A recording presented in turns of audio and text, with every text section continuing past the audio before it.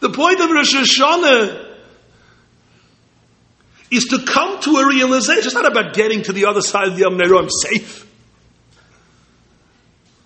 It's about utilizing the opportunity to become great, to change who we are, to start looking at things differently.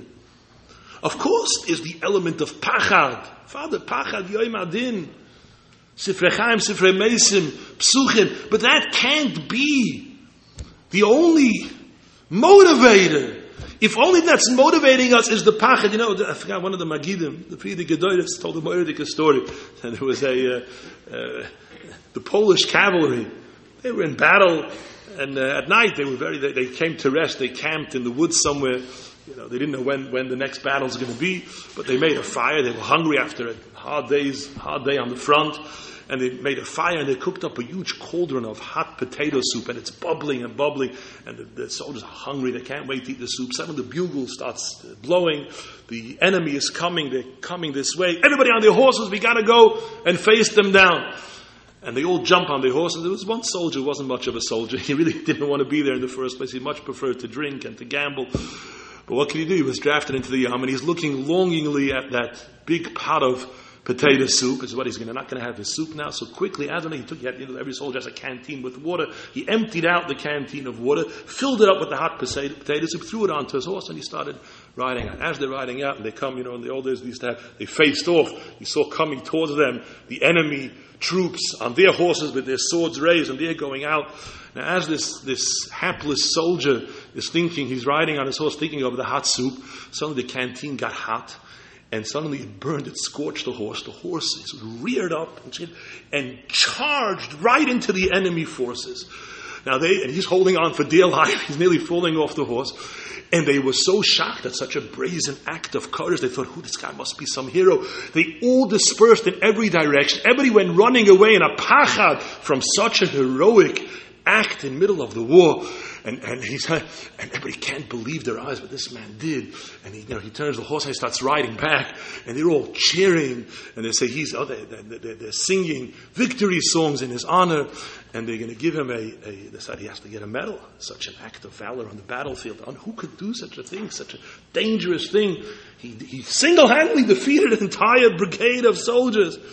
And so decided they're going to give him a medal, and they bring him back. And there was one general. He calls him on the side. He says, "Look, I know you're a lazy coward. And what happened?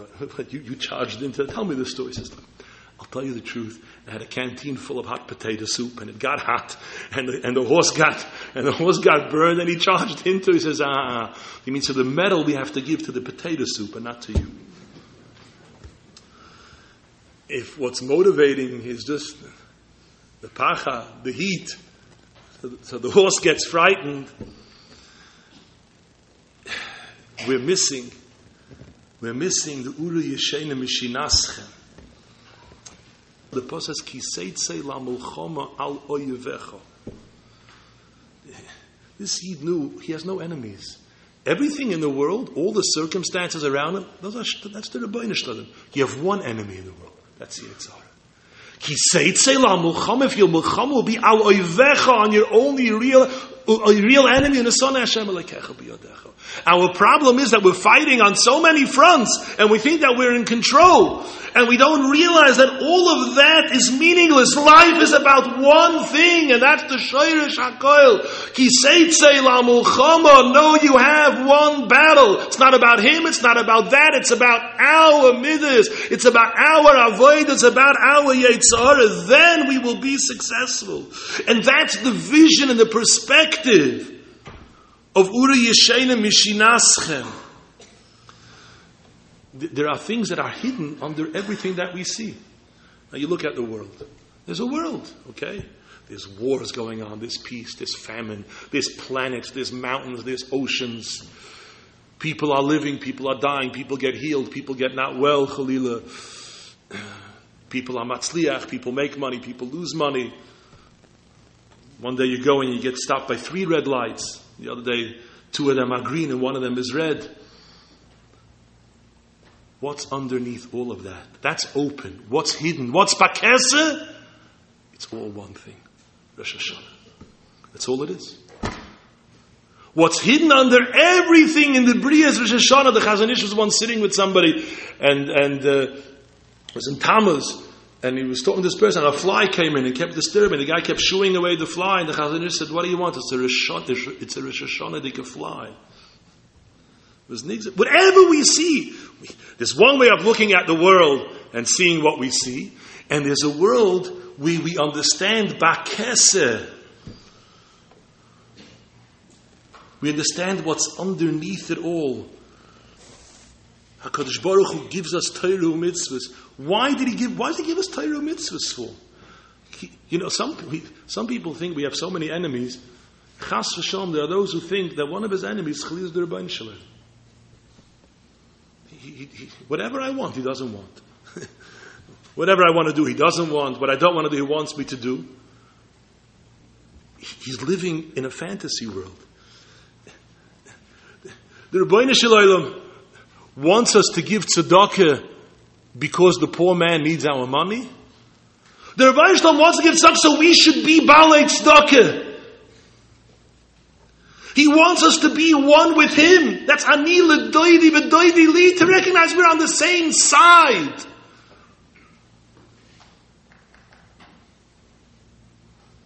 Somebody wants to wear begodim that don't fit according to what tznius should be. The Rebbeinu Shalom wants different. No, the Rebbeinu Shalom wants us to be an Am Kadosh.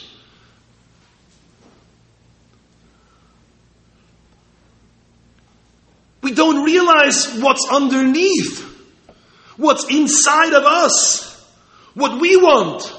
Torah mitzvahs are not a fight with us, are not a oivecha.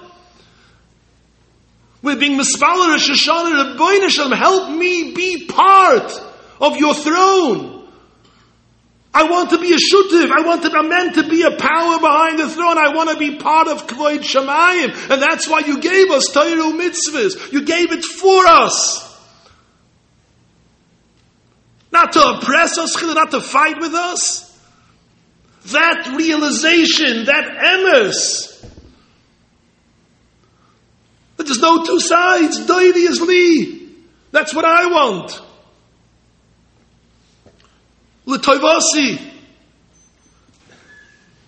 It's a moedige parsha. Parsha, the din of a mashkin. Somebody lends somebody money, takes a mashkin, shaloi b'shas halvosoi. So, b'chutz tamoid, he's not allowed to go into the house to take it. If he's taking from a poor person, he's taking his pillow. He has to take it only in the morning, but at night he has to give it back to him. He should be able to sleep with it at night. Chapella, what's going on over here? What kind of mashkin? Imagine, you have a wealthy man, a wonderful person, he's a good guy, and a poor man comes, I'm trying to buy a house, I need money for a down payment, would you lend me money? He says, sure. I know you're a fine person, I'll lend you money for 3 years. The guy says, shall I give you a mashkin? No, I trust you. Don't have to tell, I don't need a mashkin from you. Comes 3 years later, the guy says, I don't have the money to pay. But he says, you know what, I'll give you an extension, another year. Okay, it's getting late, it's closer to Shemitah, he's afraid he's going to, he says, you know what, take a mashkin shaloi b'shas halvosai. Okay, he has to get the mashkin. Now imagine, so he can only take it by day, right? So the rich man, he gets up 6 a.m, davens the early minyan, he has to be in the city, he has important meetings with important businessmen, but he has his chauffeur limousine. Firstly, he has to drive into the poor area, the poor neighborhood, the skinny, the narrow streets there. Garbage hasn't been collected for days, and this kid's running around with torn shoes and torn. Finally, he gets his car in, and he knocks on the door. He got to take the man's pillow. The man knocks on the door. And the little kid comes out. Says, "What do you want? I want to speak to your father. Sorry, my father's not available. He's not up yet. He's still sleeping." He said, okay, he gets in his car. He has to call up the people. I'm not going to be in time for the meeting. He waits. It's 8:30. The guy downs the 8:30 minyan. He knocks on the door. The kid says, "My father's having a coffee now. You can't come in. B'chutz tamoid. You have to stand outside." Finally, he comes out. He brings him the pillow. Okay, he goes off to work. He's late for all his meetings. He's sitting late afternoon, an important business meeting in a restaurant. He looks and says, "Oh, it's almost shkia." So what's made in daven mincha yet? I got to bring back the pillow to this poor man before it becomes night.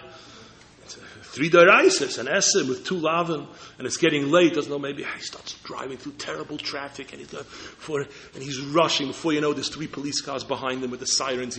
You pull him over, you were going 30 miles over the speed limit, you went through 3 red lights, so the $400 ticket's worth more than the whole pillow 10 times over. Mamish, it's already late. Finally, he gets there in the last minute, he runs, he's out of breath, he throws the pillow into the house.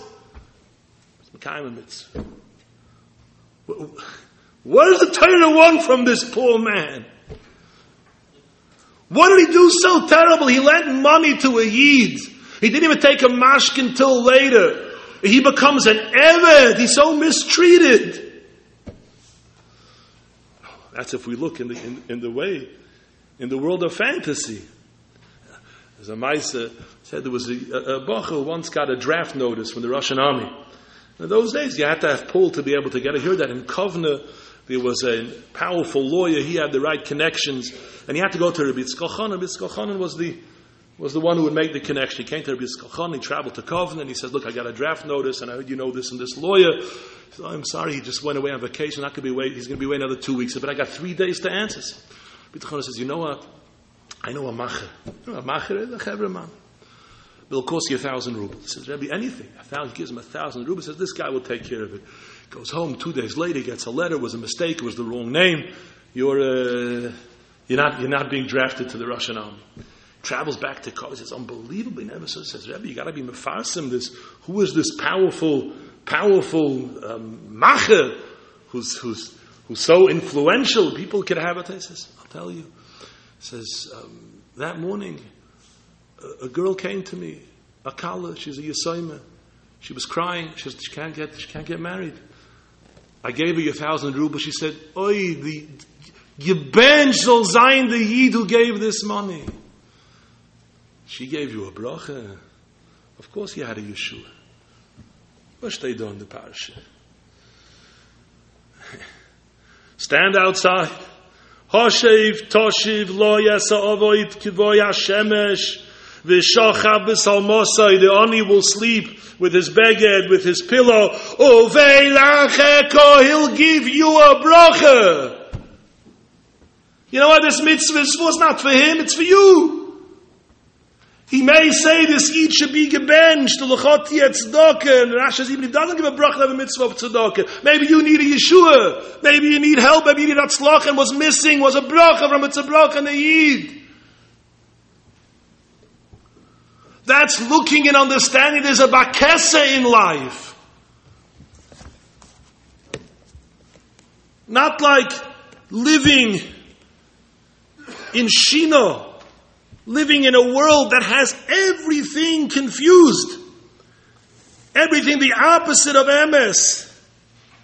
Recognize that Anila Doidi V'Doidi, we're on one side, we're on one team, and that is the essence of our tefillas and of its leaders, to realize, to develop a way of looking at life. Yes, and sometimes life can be very deceiving. Imagine, a guy walks into a grocery store, and he says, "Can I have 2 milks and a loaf of bread?" I says, "Fine." Suddenly you hear a voice says, "I want a cherry Danish." There's nobody there. "Can I have 2 milks and a loaf of bread?" "I want a cherry Danish." Every time he says, there's a voice screaming louder, "I want a cherry Danish." There's nobody in the store. Finally, they look down, they see from his shoes, there's a voice coming out of his shoes. And every time he says, "I want a milk," the shoes cry out, "I want a cherry Danish." What's going on? He doesn't know what's going on. What does this mean? Okay? Strange pair of shoes. He goes to shul. He wants to daven, sits down to daven, but there's an oilam outside schmoozing. There's some politics going on. He tries to sit down. Suddenly his shoes start pulling him. He's holding on to the stender, and they're running out. What kind of pair of shoes? What is this? Reb Chaim Volozhin says, a neshama of a person is inside his guf. But how much of your neshama is inside your guf? The neshama goes up to Shamayim. The bottom end, whatever that means, the bottom tip of the neshama is inside our guf, a mashal like a person in his shoes. How much of the person is in his shoes? Just his foot. The rest of them is sticking out of his shoes. The neshama of a person, we have a neshama going all the way up to the kisei hakavod. The bottom of it is in the shoes. And that's the guf. And it has such a power over us. Such a power. We want one thing. We say, I want this, I want that. That's not what I want. That's what my shoes want. What I want is hidden, but it's really there. When we wake up in the morning, every one of us wants to live like Moshe Rabbeinu. That's what we want to do. We want to learn Yoimam V'Layla. We don't want to eat. We don't want to drink. We want to be like the Ariyah Kodesh and Miyachid Yechudim all day. We don't hear that part of us. We hear the shoes. We hear the guf. The guf wants something else and convinces us that that's what we want. And the shoes go pulling us to things we never want. Pulls us screaming and crying. The neshama is screaming and crying, being dragged to things and to inyanim and to interest and things that are absolutely not what I want. Say from the Yisoschem, Chodesh El is Mazel Besula, Motza Isha, Motza Toiv, V'yofed Rotzim Beis Hashem, and Eis Rotzim means that we get to see the true Toiv that's within us. We see the Toiv that's usually hidden.